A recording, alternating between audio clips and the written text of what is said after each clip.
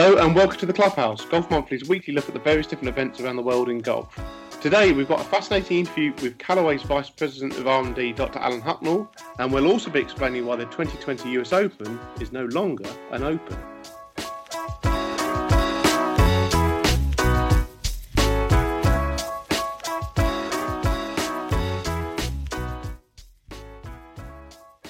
Hi, my name is Padraig Harrington and welcome to the Golf Monthly Clubhouse podcast. Hello and welcome to the Clubhouse. My name is Tom Clark and as ever I am joined by Elliott Heath. How are you doing, Elliott? Hi Tom, yeah, good thanks. Good to speak to you and see your face for once. Normally we do this just on a call, but today we're going face to face. So yeah, looking well. Face to face virtually. We're not actually in the same room. We're about 75 miles apart from each other. But I can see with the light streaming in through your living room window that it is a lovely, glorious, sunny day today and quite hot actually. And it would be a great day to play some golf, wouldn't it? Yeah, it would be. Would be lovely. And it's allowed.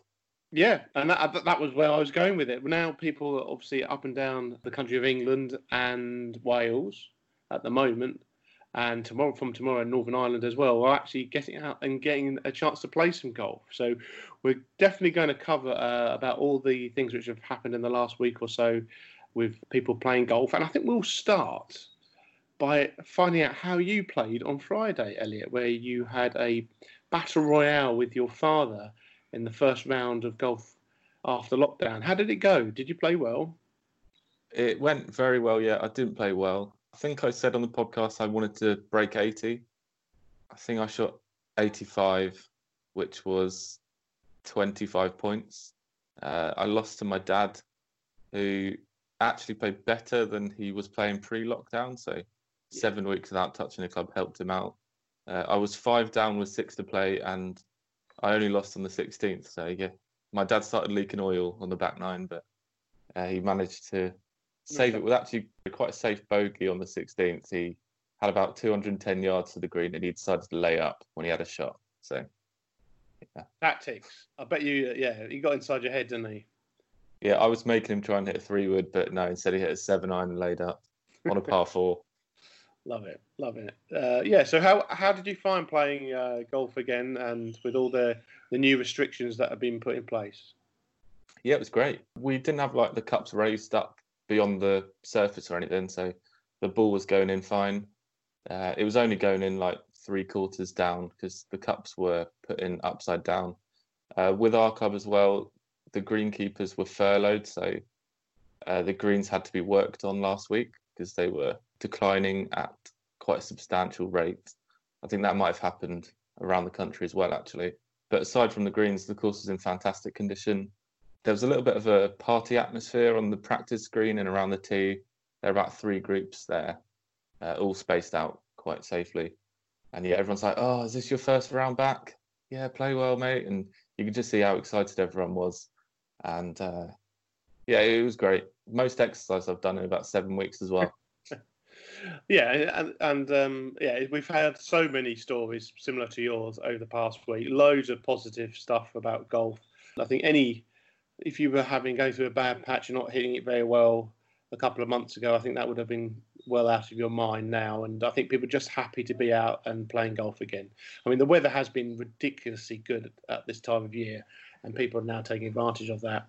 And for the most part, people seem to be taking all the new social distancing rules and all the things that they've got to do in their stride. And actually, some people actually find it, I think, even for some things, a nicer experience, playing in 2 balls, getting round in under 3 hours, and just enjoying the game, not taking it too seriously. Yeah, pace of play was just incredible. No waiting on shots. Got round in about 3 hours. Obviously, without having a beer before or after, you knew exactly when you'd be home for dinner. So, which is good for people with partners and children and stuff. And I think, judging from what I've read today, that some clubs may actually be trying to encourage more 2-ball golf post-lockdown. So that's quite good. I would say in our bunkers, we've got quite a lot of sand. So it was very difficult to smooth it out after those shots. So I would say that's a negative. And people might say, "Oh, a bunker's a hazard or whatever. It should be bad." But I definitely think rakes will be returning after lockdown. Yeah, it's interesting you say that. There's a few things that people have already been saying, even though we're only really a week into this now. Things about getting your tea time booked online. Not all clubs were doing that. I think now a lot more will actually look into getting that sorted out, because it's really simple and easy. And that's, instead of having to ring anybody up or whatever it is. So that's a positive. The pace of play, definitely. I do find it funny, Elliot. I said this to you earlier, that it is amazing. People go, oh, but you know what? If you play in a 2-ball, it's a lot quicker than if you play in a 4-ball. Well, no surprise there, is there? I think the one thing is, though, we have all played in 2 and 3 balls before, but there isn't going to be a 4-ball suddenly in the middle of the course, which may be holding up play. I think it's interesting. Maybe courses might have some days where they only have 2-ball play or something like that. I think some clubs are definitely going to be looking into that. And even the bunkers thing that you mentioned there, people have been saying a lot that suddenly the bunkers are now becoming more of a hazard, and you're not sure of the lie that you're going to get in them, and actually maybe they prefer that as well. And also, I think Joel Tadman, who played actually a couple of rounds of golf with us recently, said actually without a bunker poking out about a rake poking out of the bunkers, actually the bunkers look a bit nicer, and actually it frames the course a little bit nicer, just having actual bunkers than having bunkers with sometimes an ugly rake poking out. So lots of things which already a week in we're looking at closely, and it'd be interesting to see if golf will change. Golf is obviously also one of those sports which are very lucky. They are, all golfers now really have a chance to go out and play golf again, where a lot of other sportsmen still are waiting for their chance to go and play their sport. Obviously, I play a lot of cricket, and I'm still waiting for the chance to go out and play.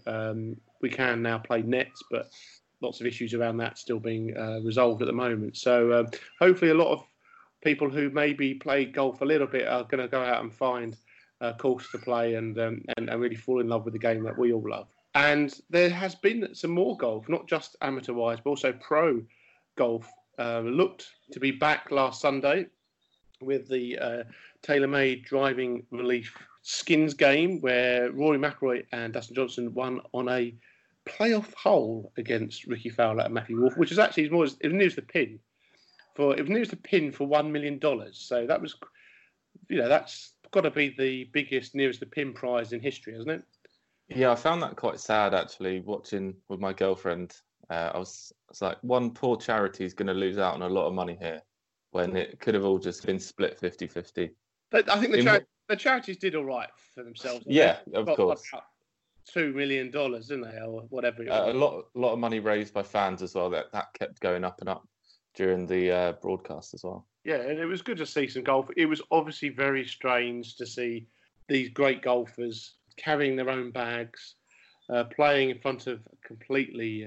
There's no crowds at all, with no atmosphere. It was a little bit odd. But it was also great to see some golf and great to see some actually watch some sport where you didn't know what was going to happen. And obviously it did raise loads of money, which was the main part of it. But it's kind of, I think they're testing the water with these events. The PGA Tour looks like it's going to be back in just 3 weeks' time now. And the first 4 events, I think the PGA Tour said, are going to be behind closed doors, as it were, no fans. So it will be... It's something that we're going to have to adjust to in the next month or so. But for a TV fan, which I think most golf fans, of course, are, just seeing some pro golf, live golf was great, I thought. So it brings back a little bit of your sanity. I mean, the PGA Tour are even saying that they might have fans at their events from the middle of July. And if that happens, then actually the Ryder Cup's got a great chance of happening, hasn't it? Yeah, it looks like we might chat about the US Open. Well, we will. I'm not sure if fans will be there. I think the PGA Tour are hopeful that there's a smaller number of fans at their events. Obviously, we won't get full crowds just yet. But back to the match, I found it quite dull and boring, actually. I'm really looking forward to the players playing some serious competitive golf. Yeah. And I thought there was some pretty dodgy banter at times as well. And why on earth they got Bill Murray on for 10 minutes? And then about half an hour later, Donald Trump came on for about 15 minutes. It was just, very, very random. It was a bit bizarre in parts, but these charity events always are a bit odd, aren't they? And we've got another one coming up this weekend, or this Sunday, with Tiger Woods versus Phil Mickelson, the match part 2. And they'll also be joined by 2 huge Goliaths of American sport in the form of Peyton Manning and Tom Brady, 2 of the best quarterbacks in the history of the NFL. And again, it's going to be one of those things where there will be dodgy banter. There will not be great atmospheres. We believe they're going to be driving golf carts as well. So hopefully, what's the funniest thing that could happen? Tiger Woods drives Phil Mickelson off the road into a ditch or something. That'd be quite funny, wouldn't it? As long as no one. Woods' driving skills have been questioned in the past, haven't they? Well, I don't know if I should say that. Well, he has got past history. Yeah, that's fine. Yeah, it's going to be one of those ones, but we're going to see Tiger versus Phil again. It's going to be the match, the first part, which was in 2018, that got huge TV audiences, and everyone wanted to see those 2 going head to head with each other. So even though that day the standard of golf wasn't at its highest, I think we'll all agree with that. I think we're all still going to tune in if we can and see what happens, and hopefully they make loads of money out of it as well. So. Yeah, we'll see how that goes. But the golf is coming back. It feels a bit more like life's starting to maybe get back to being normal, even though we know that there's lots of pain still around the corner. You also mentioned the US Open. So the US Open is not going to be an Open this year. So they've cancelled regional and local qualifying for this now. So there's US Open qualifying at Walton Heath every year. I think that was supposed to be this coming Monday. And that won't happen this time round. Michael Campbell, of course, famously managed to qualify for the US Open by getting through the qualifying at Walton Heath and then winning the US Open. So it's going to be a big shame, and actually probably takes a little bit of gloss off the US Open, wouldn't you say? Definitely, yeah. It's it almost puts a little asterisk next to it when we look back in history. The winner, whoever wins it, will be the guy who played the best golf that week and will have played great golf that week. But you never know. Could the world's 500th ranked player have had the week of his life? You look at Rock Immediate back in 2008. I don't know if he qualified or how he qualified, but he did everything in his power to win that US Open, and he so nearly did. And that's the great thing about golf and major events, is that anyone on that given week could win. And we have that taken away from us this year, which is a shame. A shame for people who haven't qualified as well. So yeah, definitely an asterisk. Yeah, it is funny because we're saying, it's the guys who haven't qualified and stuff like that. But actually, it's probably going to mean that the field's going to be stronger than it usually would have been, because actually you're going to have the best players in the world. I think it's going to go through world ranking things and people with exemptions already on the tours. So actually, you're likely to get the people who have been the best golfers over a longer period of time, not just some guys who may have had a very good run in some qualifying events. So it's fun, isn't it? Because we always sometimes say that the USPGA Championship has actually sometimes got the strongest field, because the Masters is obviously a small field and it's got a few people who are there really just to make the numbers and because they're past champions. The Open and the US Open obviously have to go through this qualifying process, and there's lots of amateurs there and sometimes with club pros and stuff like that. So it could be interesting. As long as the US Open is the US Open and it's really tough, we'll enjoy it, I think, won't we? I hope they invite some amateurs in it still. Yeah, I'd hope so. You would think they would. I think there's some that have already qualified, I think, through winning some other events. So we'll wait and see how it looks. But it seems, that calendar which we were worried about whether that would actually happen with PGA Tour starting mid-June, we thought that was quite ambitious. It looks like actually those ambitions are going to be made, because they seem all set for it. And we'll probably talk about that a little bit later on, about the plans that the PGA Tour have, after we've heard from our guest audio for the day. And that's someone who's got a lot of experience around golf gear. That's Callaway's Vice President of R&D, Dr. Alan Hocknell, who I've actually met, Elliott. Have you met him? No. What, did you meet him at a PGA show? Yeah, I did. And he's a fascinating guy, and what he doesn't know about golf clubs isn't probably worth knowing about. So who interviewed him? Was it Joel? Yeah, Joel Tabman, our equipment editor, a couple of weeks ago over on Zoom. Yeah, and they had a really good chat about lots of different things. So sit back and listen to Dr. Alan Hocknell. Right, so I'm joined by Callaway's Dr. Alan Hocknell. Alan, thank you for joining us on the Golf Monthly podcast. Glad to be here, Joel. Thank you. I think, first of all, for the sake of the listeners who perhaps don't know who you are, can you kind of explain to them a little bit about your job and what you do for Callaway?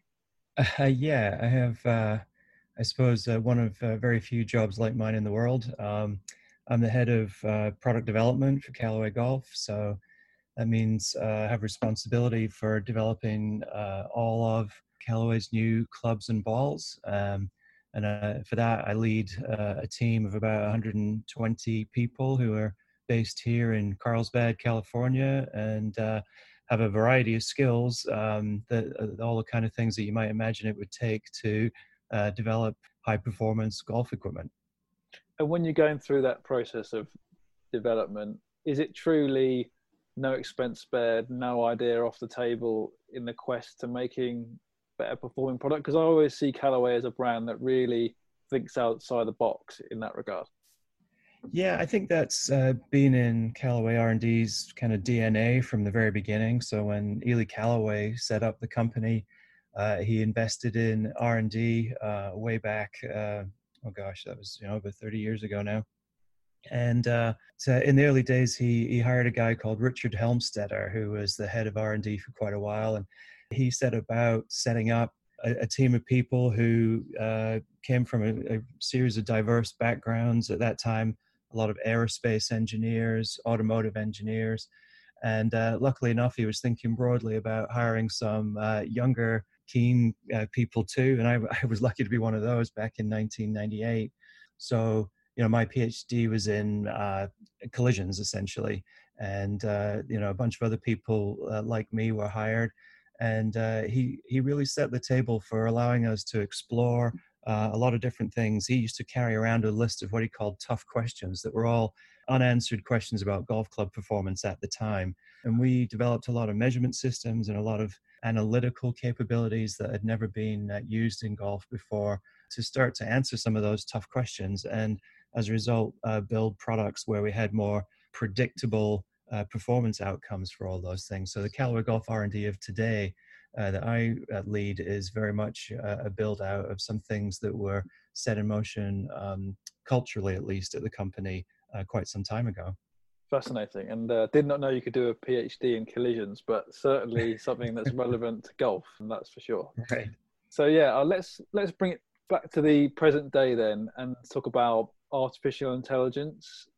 We saw it used in Epic flash drivers, and now we've seen it used across the entire Maverick range of woods and irons. Can you kind of explain to us what made you go down that route when it came to research and development, and what was the light bulb moment when you realized you were really onto something?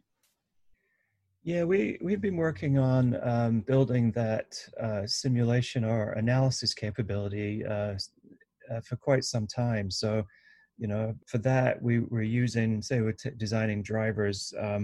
We can build models of the driver in the computer that are very detailed, and we can actually simulate the impact of the club and the ball. And it's a technique known as finite element analysis, and we've been perfecting how to do that for golf for quite some time. But we were using it in a way where we would put our model of the golf club in the computer, we would run the analysis, and then our design team would take a look at the results, and they would make some judgment about those results, modify the design a little bit, put it back in the computer, simulate the impacts again, and see how much it improved. And we said, maybe there's a better way of that process happening, where we take the computer and teach it how to learn how to design golf clubs instead of the human being part of that loop. Maybe if we could teach the computer how to do the bit that the human was doing, it might actually come up with some answers that are different than the ones that we're thinking of. Because you'd seen a slight sameness start to appear in, say, driver face design. Ourselves and our competitors all had some kind of variable face thickness that was supposed to make the ball speed faster across more of the face and increase the size of the sweet spot. But we all went to various similar engineering schools, so all of us humans were thinking about the problem in a similar way. And we said, in order to break out of that, how about if we try and teach the computer how it can learn how to design these things, and then it might come up with a different solution. So that was our goal. And for that, we had to start to learn about artificial intelligence. And one thing you learn very quickly about AI is that there's no off-the-shelf solution to any one problem. You have to pretty much make stuff yourself, or stitch various bits of things that are available out in the world together yourself in order to adapt it to your own problem. So that's what we did.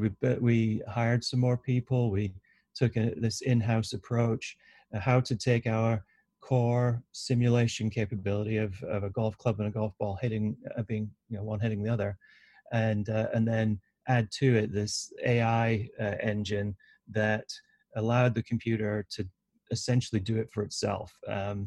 And that probably started about 5 or 6 years ago now. The Epic driver, Epic Flash, was the first one to really take advantage of all of that. So what are the main advantages of using artificial intelligence in terms of design and then also performance? Yeah, so in drivers, for example, we're trying to develop as much ball speed as possible from as much of the face as possible without going over the limits allowed by the USGA and the RNA. And we had done a fairly good job of that, but we wanted to see if there was something we were missing, and it turns out that there was. And the computer came back with some face thickness pattern variations that we had never considered before. A lot of the thickness patterns that we were looking at were generally thicker in the middle of the face and thinner at the edges, let's say, in various forms. But this one came up with a series of thick areas and thin areas, some of the thickest parts being right next to some of the thinnest part of the face, and in a sort of ripple type fashion.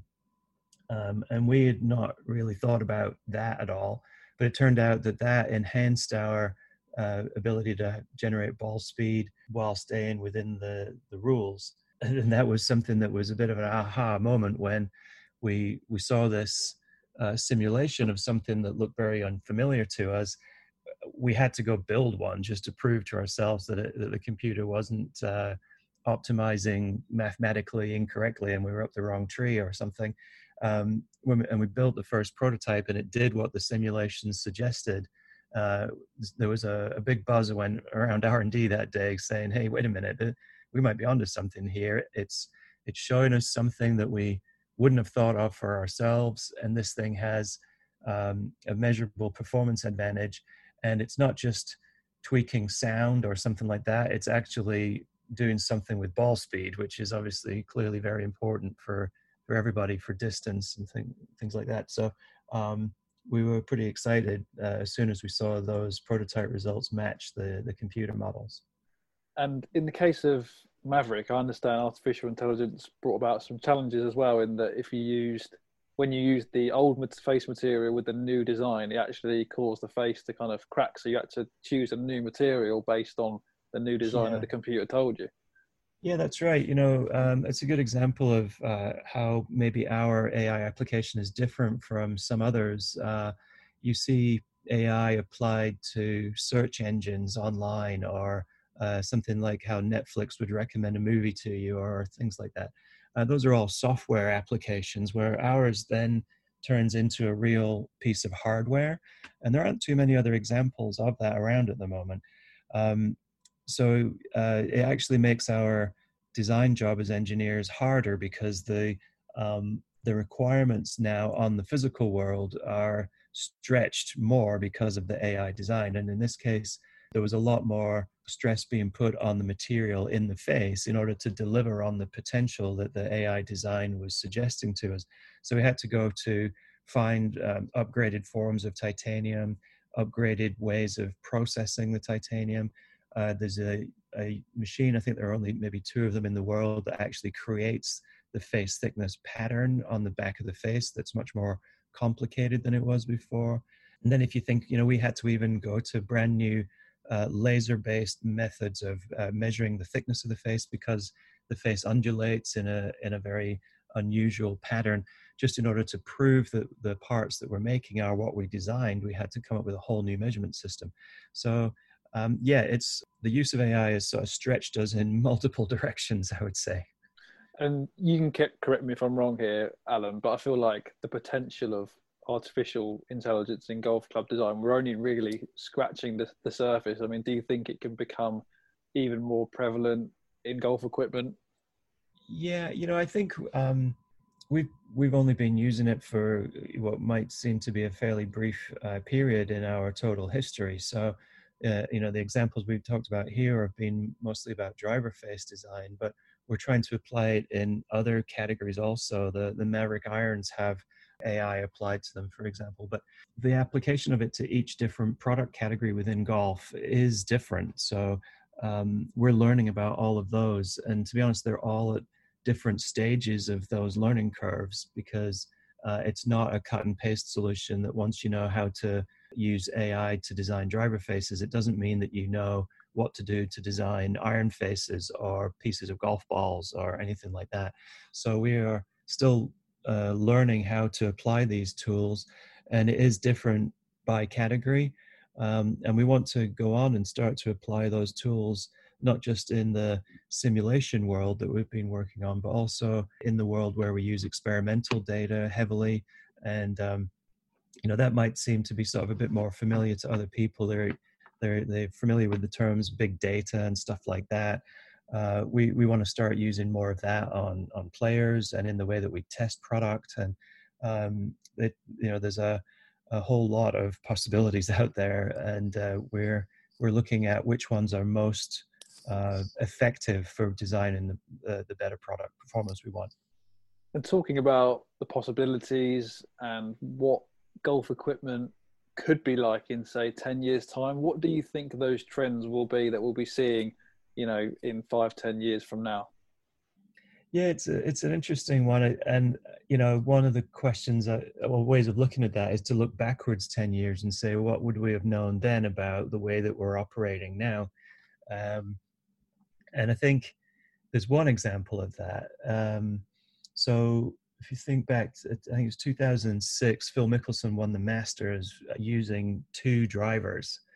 And that was a strategy that we came up with about Phil as an individual and optimizing his performance around that one golf course for the way that he wanted to play the course and the way that he wanted to line up on each tee, and to his strengths and weaknesses about driving the golf ball. And he's not necessarily the best driver of the golf ball, but when we set one driver up to move one way in the air and another driver up to move the other way, he produced his best driving statistics of his career at that point, and he went on and won.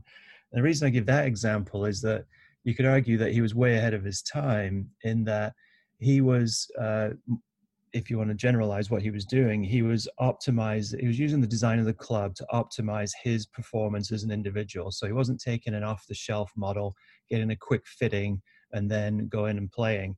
He was actually strategizing the way he would play around the course. He had data on that. It was only for one course and he was one player. But he was taking the opportunity to optimize his performance because of the equipment setup. So fast forward to today, we're doing much more of that using AI. The designs you can get in the 3 Maverick drivers that are available, or the 3 Maverick sets of irons, that's not about offering choice. That's offering optimization possibilities to people when they go for a fitting and they get a chance to pick one of those 3 sets of irons or one of those 3 drivers. They're picking it based on some objective data, some realization that one of them is better for them than the other. So they're optimizing as an individual, and we want to get to that level.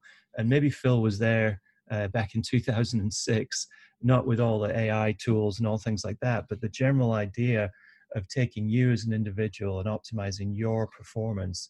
I think that's something that AI can contribute to, and something that golfers everywhere will benefit from, especially as we see just so many people these days benefit from having some form of fitting before they actually buy their clubs. So I think that's one of the areas that AI is taking us in, is that any one golfer can be way more individually optimized than ever before. Yeah, so yeah, off the top of my head, I'm thinking an example where a golfer goes in for a custom fitting, and then the manufacturer builds a set of irons or a driver with a unique club face mapped to that player's specific head speed and strike locations. I mean, is that the kind of thing that you're thinking of? That's the kind of thing that is actually possible. Now, the execution of that might be a bit more of a challenge, but technically, that sort of stuff is possible. Yes, yes, and you'd think again, going back to my example of a tour player, they're the ones that they're a smaller audience that we can attend to with a little bit more of a fine tooth comb. So maybe that's where that sort of stuff starts. Yeah. Fascinating. And is there a particular product category where you think there is the biggest opportunity in terms of moving technology and performance forward? Ooh, that's hard to predict, but what I would probably say is in relative terms, there's been less innovation in golf balls than there has in some other forms of golf equipment. So some of that is because it's hard to make golf balls. There's a lot of manufacturing equipment investment that means that once you've invested in doing it a certain way, it's a big challenge to then invest in doing it a completely different way.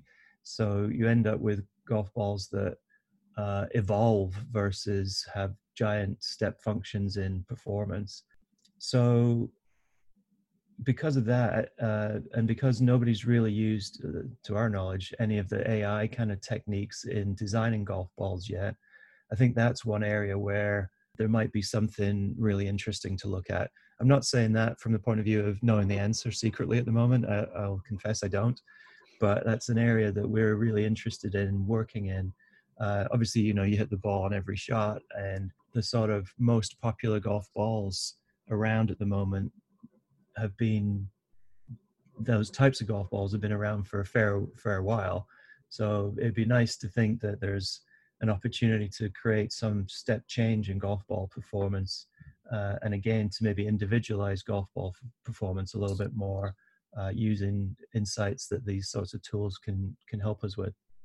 And you talked about earlier about how you use artificial intelligence to create golf clubs under the rules of golf, the RNA and the USGA, which I would imagine can feel quite restrictive at times. I mean, what is the most frustrating constraint that is put on you when it comes to the rules of golf? And if they were to remove just one, which one would make the biggest difference, do you think?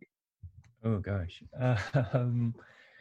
which would make the biggest difference? Well, the one that is most easily measured is the ball speed part of it. So if we were allowed to have unlimited COR or something like that, we could definitely add speed to the driver, add speed to all shots actually, and that would make measurable changes in distance. So yes, that one is pretty noticeable.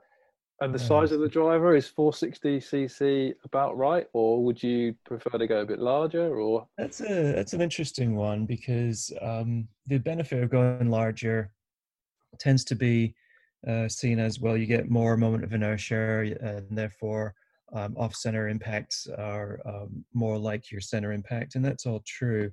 But in the last few years, we have studied the aerodynamics of driver heads quite a lot more, and there are penalties when you're trying to swing an increasingly large driver head at over 100 miles an hour.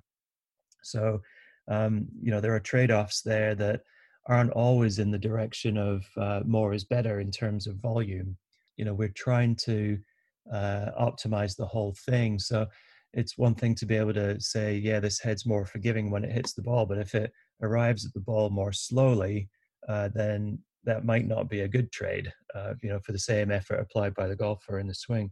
So volume's interesting, but it's not necessarily one of our ones where we'd sort of say, oh yeah, if it was 500 cc's, things would be so much better. I'm not sure that that's actually true. And if there were no rules whatsoever, can you tell me about the driver that you think you could make? What would it be made of, and how much longer do you think it would be than, say, the Maverick driver?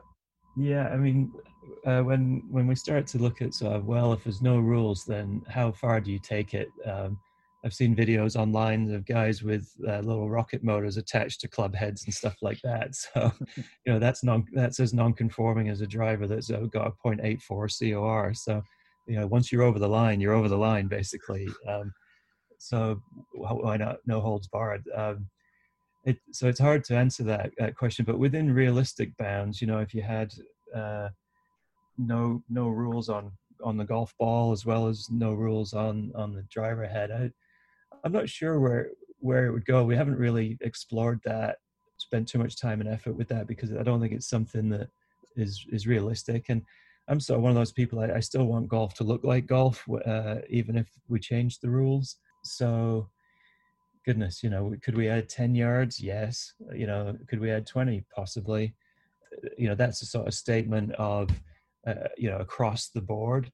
But I'll go back to my point that for any one individual, there's probably more room that you could add, because throughout anyone's bag, I'm going to guess that even if you got fitted for your driver, the rest of your bag isn't fully optimized for you for the sort of shots that you want to hit, for a combination of distance and control. And the game requires all of that. So, we think about scoring as much as hitting it far. And those two things sometimes are in conflict with one another as design objectives. So we like to think of ourselves as designing equipment very holistically. We think of the golfer first, and the troubles that they're having on the course. And yes, some of those relate to distance, but a lot of them relate to straightness. A lot of them relate to consistency, and confidence, and other things that are increasingly difficult to measure beyond things like ball speed. So that's the fascination, I think, for me anyway, in the role that I have, is that it is a very complicated sort of thing that we're designing, and we're designing for humans, which makes it even more fascinating and complicated. I mean, when you're designing new products, are you seeing a shift away from distance and more towards forgiveness and consistency right now? Or is it still distance, distance, distance? That's what everyone wants.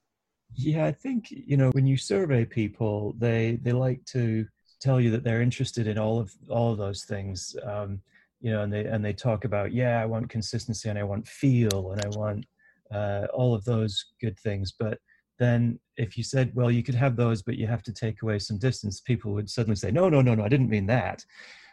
So it's always right up there. And I think, people, when you ask them and they say distance, they mean different things. Some people will say, outright distance with my driver. Some people mean, I just want to get the ball up in the air more consistently. And for them, that would mean distance. And that's true for a lot of people. For some people, they have a persistent directional issue. So for them, distance would mean just getting in the fairway more often. So that one word can mean many different things to different people. And some of our job is to tease out what does it mean for different types of golfers, and then offer designs that solve the problem different ways. And through fitting and through a little bit of coaching plus fitting, they can find the right solution for them. Some very good points there, Alan.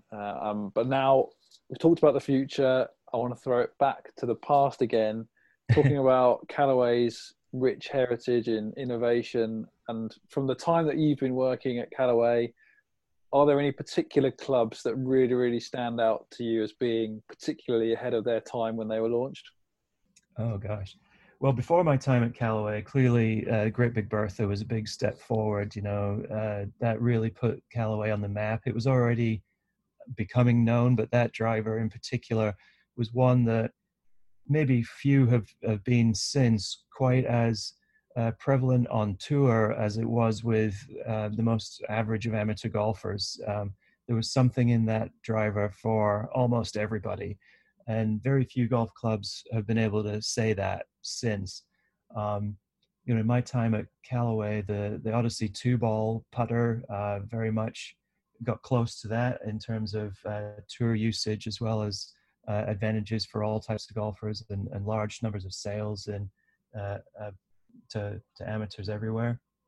And things that I suppose I've been involved in, I was involved in the ERC and ERC2 drivers when I first arrived at the company, and those were a big step forward in terms of distance, of course, and ball speed. So that was a big one for me as a young engineer at the time in my career, kind of getting excited about delivering something to the market that had never been done before. And since then, we've had a lot of innovation, and it's attacked different parts of the game.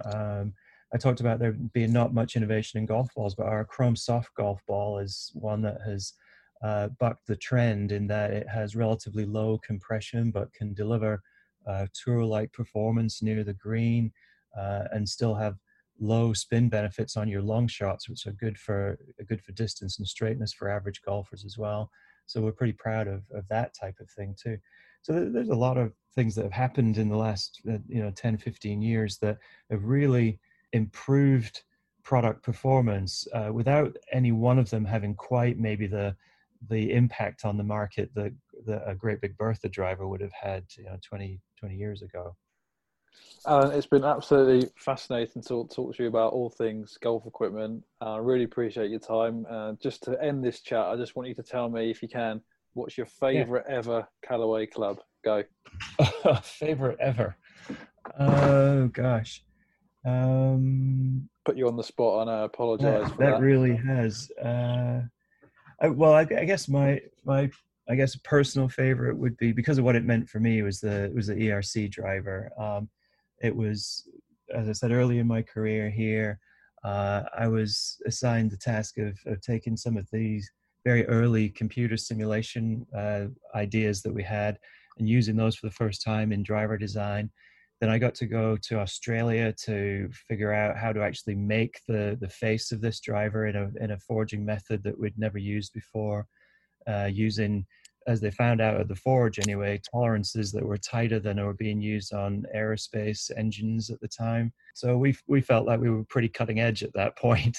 And for a young engineer, that was just such a great kick early in my career. So, that has stuck with me. And I think I try to kind of talk to my team about those sorts of experiences, because here at Callaway, we try to give our younger engineers as much opportunity as possible and responsibility for products early in their career, because I think it's just exciting to be connected to the products and through the products to real golfers everywhere.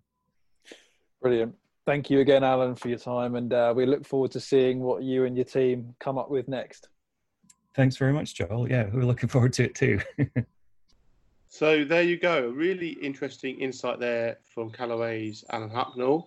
What was the most interesting thing that he said there for you, Elliott? Yeah, loads of interesting points there. Any golf nerd will have absolutely loved that. A few interesting things I thought. Talking about the supercomputer, how on the next design of the Maverick driver, he said that they had to change the material on the face. Otherwise, it would have broken due to the new supercomputer algorithm. I thought that was fascinating, and how they're looking to use AI in more different ways. And also what he said about the golf ball, how of all parts of equipment, perhaps the golf ball is the one that can still move further. Alan did acknowledge that he loves golf as it is, and doesn't want it to look too different. So it's definitely perhaps worth us doing an article or doing more insight into just how far can these technology companies go before the amateur and pro game has to look a little bit different. Yeah, I think you're right there. It's amazing how much insight and technology now goes into technology and equipment. It's just incredible when you look back 10, 20 years. It's completely different. So many different things. So really great. So what else has been happening in the world of golf? Well, first up, the R&A announced that they were creating a COVID-19 support fund. So they're putting £7 million into the golf industry, which is obviously great that an organisation as big as the R&A are looking to really help out some of its key supporters. Around that, of course, it looks like that money is going to go to people like England Golf and the national bodies, and then they can give it out how they see fit. So I know lots of other sports have had support from their key governing bodies. So I think it's great that golf have also now got that. But whilst people in England, Wales, and also Northern Ireland from tomorrow will be looking to play golf whenever they can, Scotland has still got to wait a little bit longer. They've got to wait till probably to the end of the month, with Nicola Sturgeon not announcing that golf won't be available to play till probably after May the 28th. That's going to be a big disappointment for a lot of people, isn't it? Yeah, definitely. Nicola Sturgeon clearly is not a massive golf fan or does not play the game herself. Well, I don't think that's on the top of her agenda when she's looking no. Relaxed lockdown rules is the golf industry, and neither should it be. But it is strange. I think we all find it a bit odd that the UK has been split somewhat with everything that's going on, and maybe some of these decisions are politically based, and people trying to maybe get angles and show that they can go alone or whatever. But when you think about the people who live on the borders between England and Wales and England and Scotland, you could literally be 200 yards away from the border, and you'd having different rules to apply to comply with. So it is a bit strange, and it must be very frustrating for a lot of Scottish golfers. Yeah, especially when the UK has an all-party parliamentary group for golf, who you would think would push for golf to be played at all over the place at the same time. It's very weird how it's been fragmented like this, and hopefully Scottish clubs are not going to lose out too badly on these 3 or so weeks without any revenue. Yeah, and I think they just got to. I think our message to them is stay patient and actually learn from what's been happening over at the English clubs and the Welsh clubs, and how well that they've been managing to get golf back up and running for as many members as possible, and actually hopefully they'll be able to really hit the ground running and get some of those incredible golf courses, which are obviously up in Scotland, back open and being used. Sorry, on the subject of Scotland, did you have a read of the UK Golf Guys piece last week about the green fees at the top clubs?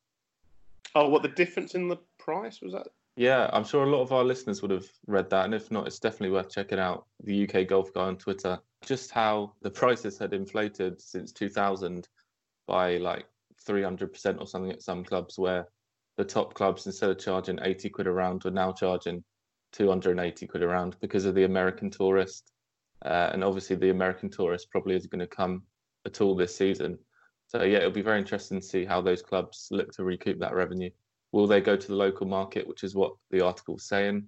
I thought that's well worth a read. Yeah, we're hoping actually this is a chance for people to pick up some good membership offers. Yeah, there's a load that we've seen out there, and we're currently doing a post on the best offers that we've seen. But has been some fantastic chances for people to get involved with it, and I think people, the golf clubs used to just be almost completely memberships, and actually, with memberships reducing, it does mean that you've got to recoup that money somewhere. So actually, I think that's one of the other things why green fees have increased so much, because golf courses are very expensive to run. So it was an interesting article, and some of those you wouldn't want to keep on getting multiple green fees for some of those courses for sure. No. If you can afford it. Other good news, well, some good news, some bad news for golf clubs.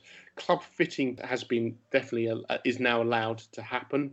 Obviously, you've got to be a club fitter and socially distanced, which is maybe slightly tricky, but not impossible, especially if you've got the technology to do it. However, pro shops must remain closed at the moment. So what is the date today? Just so people so it's the 19th of May. So at the moment, pro shops must remain closed. Driving ranges advice is still not completely conclusive. We got an announcement from England Golf today we've been waiting for, and it wasn't 100% clear, was it? But then actually I understand why it's not, because if you're a driving range which actually is in some way enclosed, and you have to go through maybe a shop to get to the driving range or something like that, then actually it's very tricky to open that up, especially with the problems with COVID-19 being spread around inside. I do think some golf courses, I think this is already happening, if you've got a completely open grass range, then I think people are already opening those already, as long as there's big gaps between people who are practicing. So, yes, there's still some question marks around the game, and they're going to continue to happen, aren't they? So, But it's been a lot of good things happening, and long may that continue for the grassroots game. One other thing I want to talk about was the PGA Tour have confirmed details of a restart, which we've already mentioned, but they have also come up with details of how they're going to restart and how they're going to get the players there safely. So it looks like they're going to test all the players 3 times for each event, and those tests are a questionnaire, which is a funny one to call as a test, a temperature test, and then a swab test. And I think they're going to try and do that for as many people who actually will be on the property, but especially all the golfers. And once that happens, and they all kind of get locked down in an area, and then they move them around from tournament to tournament. They're going to charter some flights and try and keep everyone together so that they don't have to interact with anybody outside of their kind of like bubble. It's going to be odd, isn't it? Yeah, but personally, I think the PGA Tour are doing a great job. Obviously, there might be 700 to 1,000 people on site, so people will always say, "Oh, it's not safe. It's a pipe dream." But it does sound like they're working with Trump, with the highest levels of government, to make this as safe as possible. They're trying not to seem too self-righteous and use all these tests. They're trying to, make sure that they're not spilling over their capacity into everyday life.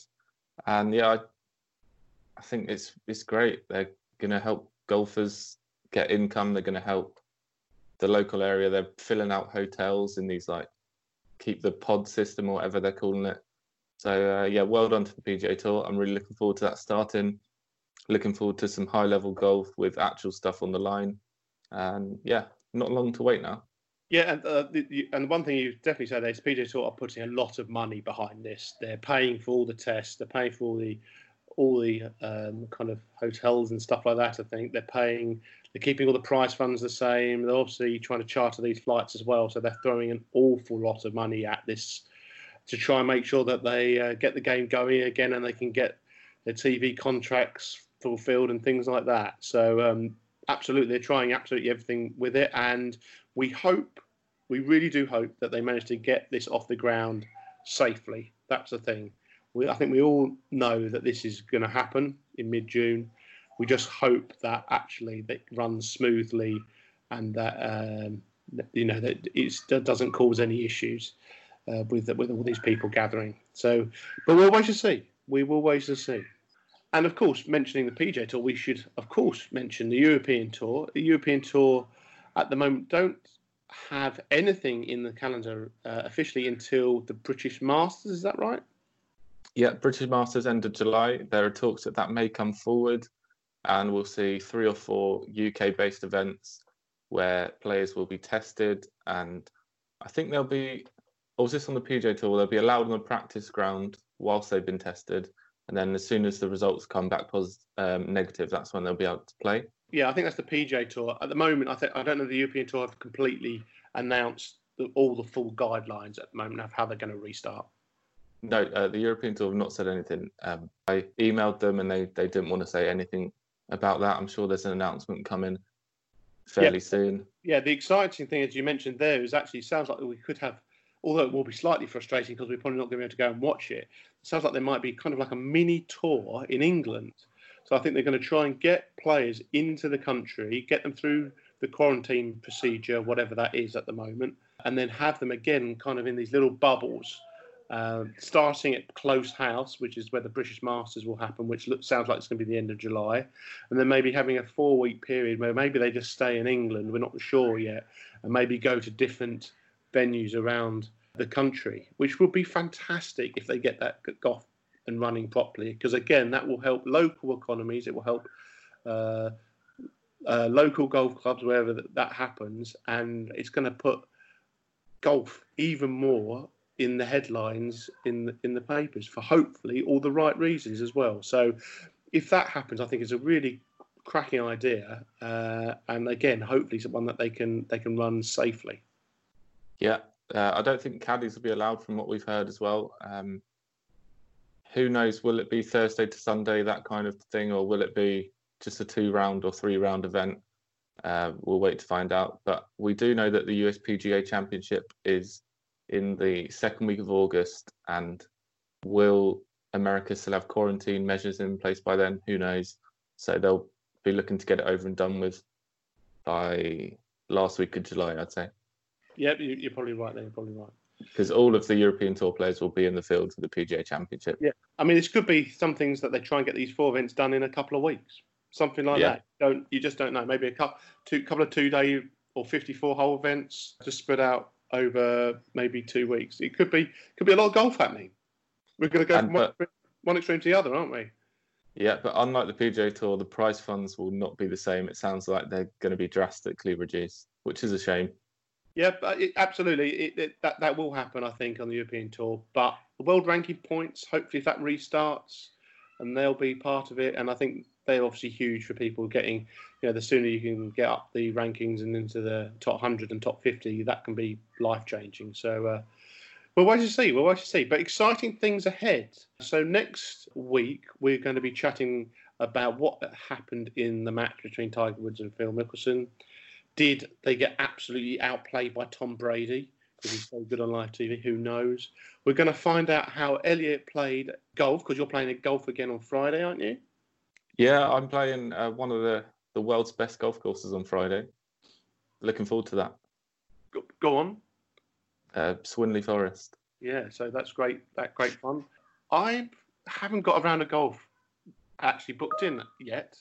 So I need to try and get that sorted out as well. So I don't think that's going to happen in the next week, but we'll wait and see.